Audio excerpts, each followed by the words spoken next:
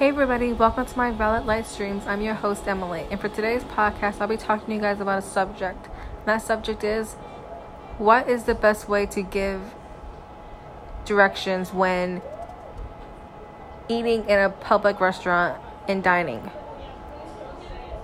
The best way to give directions to a completely blind or visually impaired person is using clockwise directions, meaning telling them their steak is at their 12 o'clock, their mashed potato is at their 3 o'clock, and their spinach is at their 6 o'clock.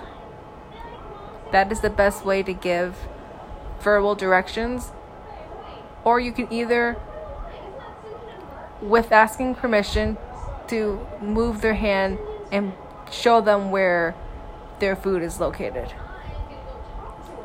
Or if you have some vision, showing them where their food may be, and always pushing your plate towards you and letting them know your drink is at your 3 o'clock. You can always let the completely blind or visually impaired person know you're coming towards them, either with a fork, knife, or spoon. And just like normal sighted people, we put our napkins on us, or we either put it next to our shirt. That way we don't get anything on our shirts. Or if you're a messy eater, always bring a rubber band or anything to put your hair back.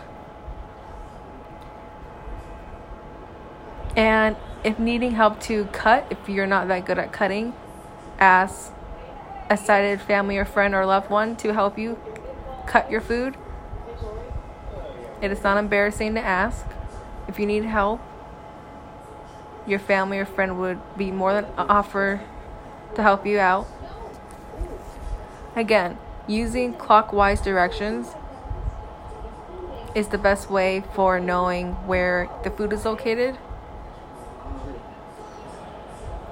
As well, for if you have some vision, showing them and guiding them where their food is located, and making sure you tell them their drink is so-and-so on your 1 o'clock,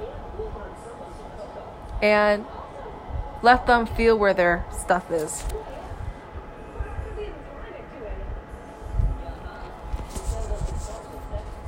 Thank you guys for listening to my podcast today. I hope you found this episode/podcast to be educational and helpful. And if you found this episode/podcast to be helpful to you, please feel free to share this podcast and episode with your family and friends. Thank you guys for listening to my podcast today.